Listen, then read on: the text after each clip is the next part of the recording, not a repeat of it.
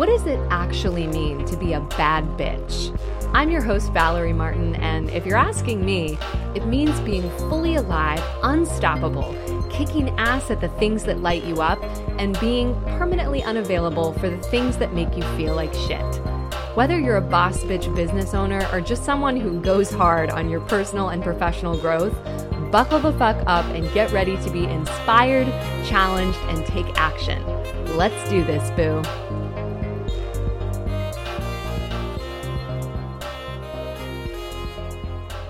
Hello, podcast fam. You will probably hear the birds singing as I am walking through my neighborhood right now, and also hearing a plane flying overhead.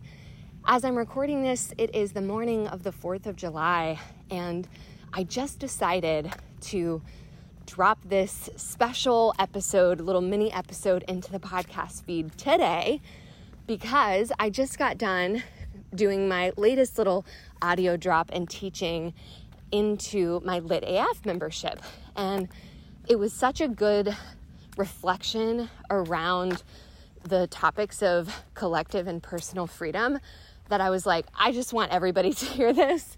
And obviously, even if you don't happen to listen to it on July 4th or even this week, those topics are relevant at any time. But I had originally thought, when I decided to make the shift to close Lit AF and just have it open a few times a year for new members, I just decided that the other day. And I was like, I'm not going to do a launch right now. I'm not going to do a lot of promotion. I'm just going to close the doors in a couple days. And then I'll do more of a launch thing, build some buzz and hype in August and reopen it for a bit in September. So that was the plan. But then when I just did this audio and felt so inspired, I was like, I'm going to give people the week.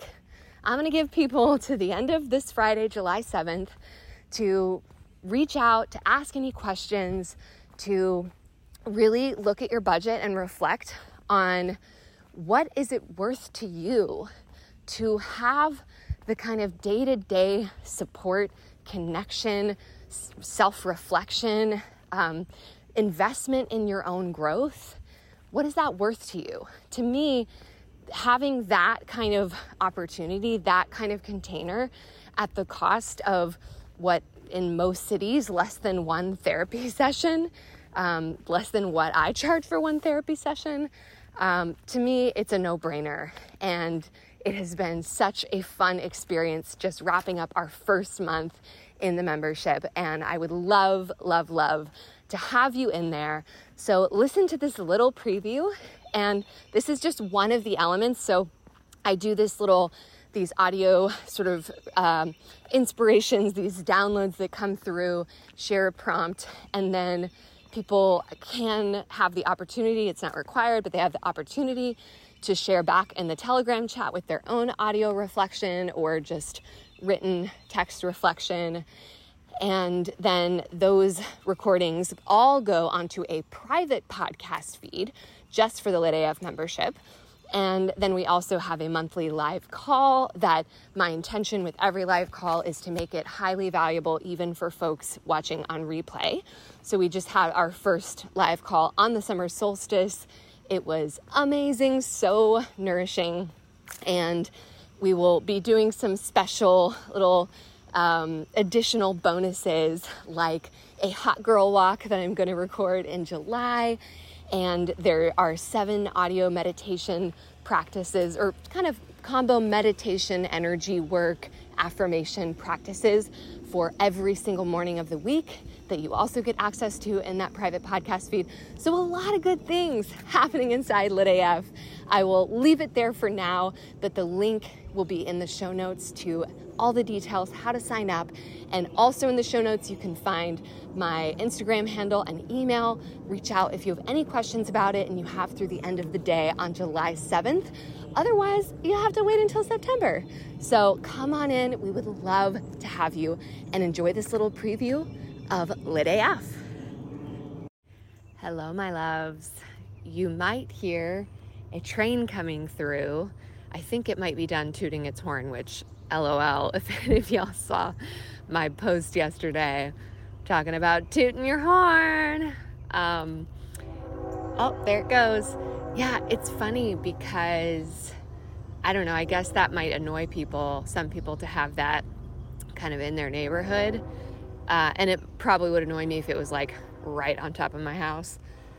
But there's something about hearing the train passing that, I don't know, trains just kind of remind me of a simpler time in our world, and just this kind of nostalgia for another time. So I actually really like hearing the train.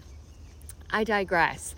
Speaking of a simpler time, though, with it being the 4th of July, I think of the times as a child where I could just sort of carefree, celebrate, put on my red, white, and blue, go to the cookout, go to the pool, and just enjoy this sort of day of celebration.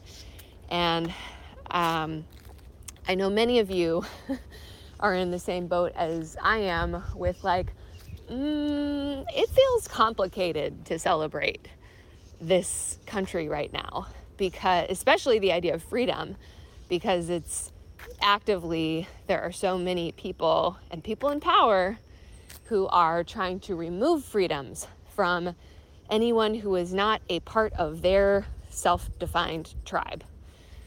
So that makes it hard for me to want to celebrate and don't always feel proud of this country. With that said, obviously, compared to many places in the world, we do have a lot of freedom. And I think that can get left out of some of the discourse from people who find it hard to celebrate today. There is a lot of freedom here. And then I think about personal freedom and what that looks like in our lives. One of my friend tours, Jenny Blake, wrote an excellent book called Free Time that's kind of for entrepreneurs, but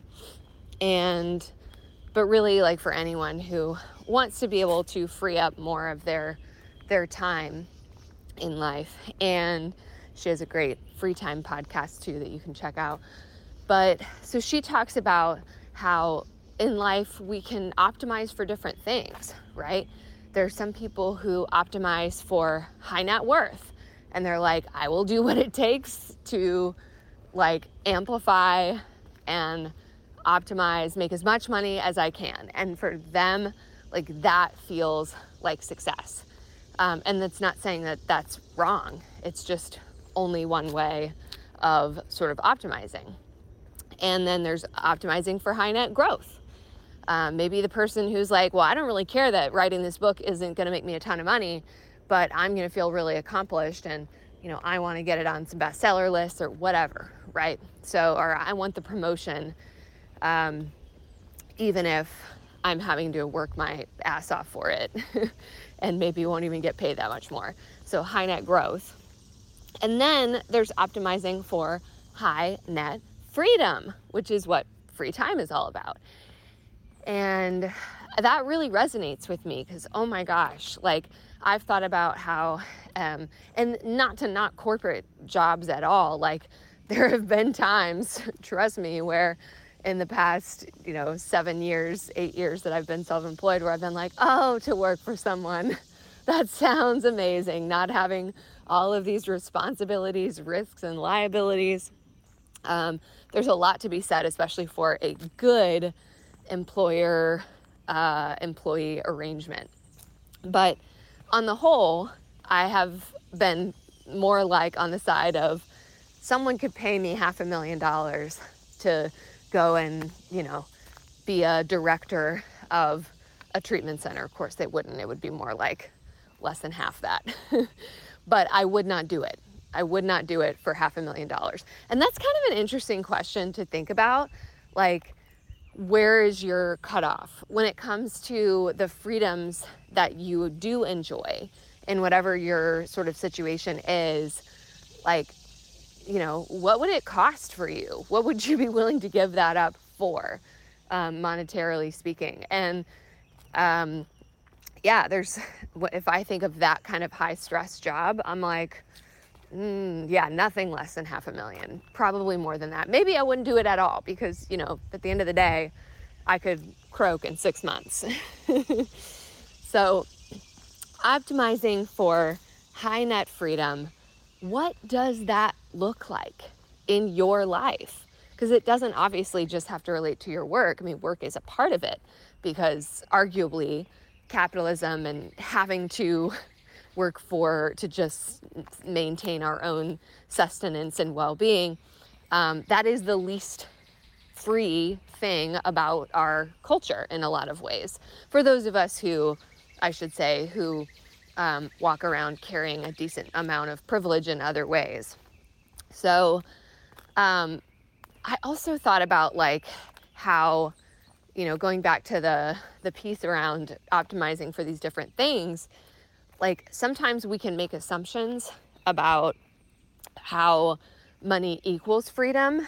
And like I said, with the example of some of the jobs that you get paid a lot for, you have very, very little freedom ultimately.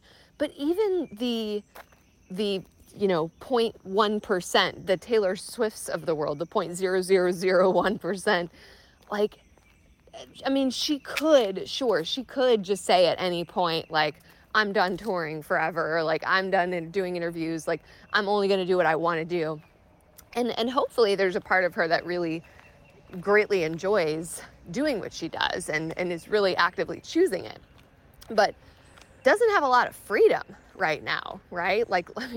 You guys have probably seen the videos of this crazy tour that she's doing. The Taylor Swifts and Beyoncés of the world arguably don't have a lot of freedom. They have a lot of privilege for sure. But their time, their energy is very spoken for and expected by others. However, a key distinction is that if someone is making that choice to spend their time and energy in those ways, even if it becomes a bit of an obligation, something that they're now sort of beholden to by others, if they're choosing that because it brings them meaning or significance in their lives, then arguably that's still one way of honoring their own freedom and their own choice. And so it's almost like balancing, because when I say, oh my gosh, optimize for high net freedom, just imagine if you could do whatever you wanted all the time, isn't that the dream? That's not even necessarily the dream, certainly for everybody, because there are ways that we seek to bring that meaning and significance into our lives that sometimes hinder our freedom or curtail our freedom some. For instance, having kids, right? Having any kind of I think about what I'm doing with this, group practice. It would have been a lot more free for me to just stay solo forever. But now I have all of these, this much larger rent, all of these employee responsibilities. I have a lot. My freedom has been decreased, but my meaning and significance has been increased. So in a way, it's okay for that freedom to decrease if it's in service of significance, meaning, contribution, honoring your values. So that's really what I wanted to share, is kind of giving you an opportunity to think about how are you optimizing for more freedom in your life, the types of freedom that matter most to you, whether that's your time, your schedule, your living situation, because there will be different ones that matter more to different people. So what does it look like for you to optimize for the freedoms that matter most to you? And where do you have to just honor and acknowledge the trade-offs of some of your freedom for things that bring meaning and significance into your life? So would love to hear what comes up for people with that prompt. And, whatever you do today, hopefully you're getting a day off or partially off, and you can do just something that honors, at the very least, your own personal freedom. All right, talk to y'all soon. Hell yeah, friend, you made it to the end. I so appreciate you tuning in, and if you enjoyed this episode, make my day by subscribing and leaving a 5-star rating to help other people find this podcast. If you haven't already, make sure to grab my free resource, The Procrastination Prescription, and access the 5 steps I take myself through every time I'm stuck in what I call procrastavoidance hell. Go to bit.ly/procrastinationtool to access it now. That's bit.ly/procrastinationtool, all lowercase. You can follow my antics on TikTok at BadBitchTherapist and on Instagram at the same, but with dots between the words. Thanks so much for being here. Now go out there and have a great fucking day.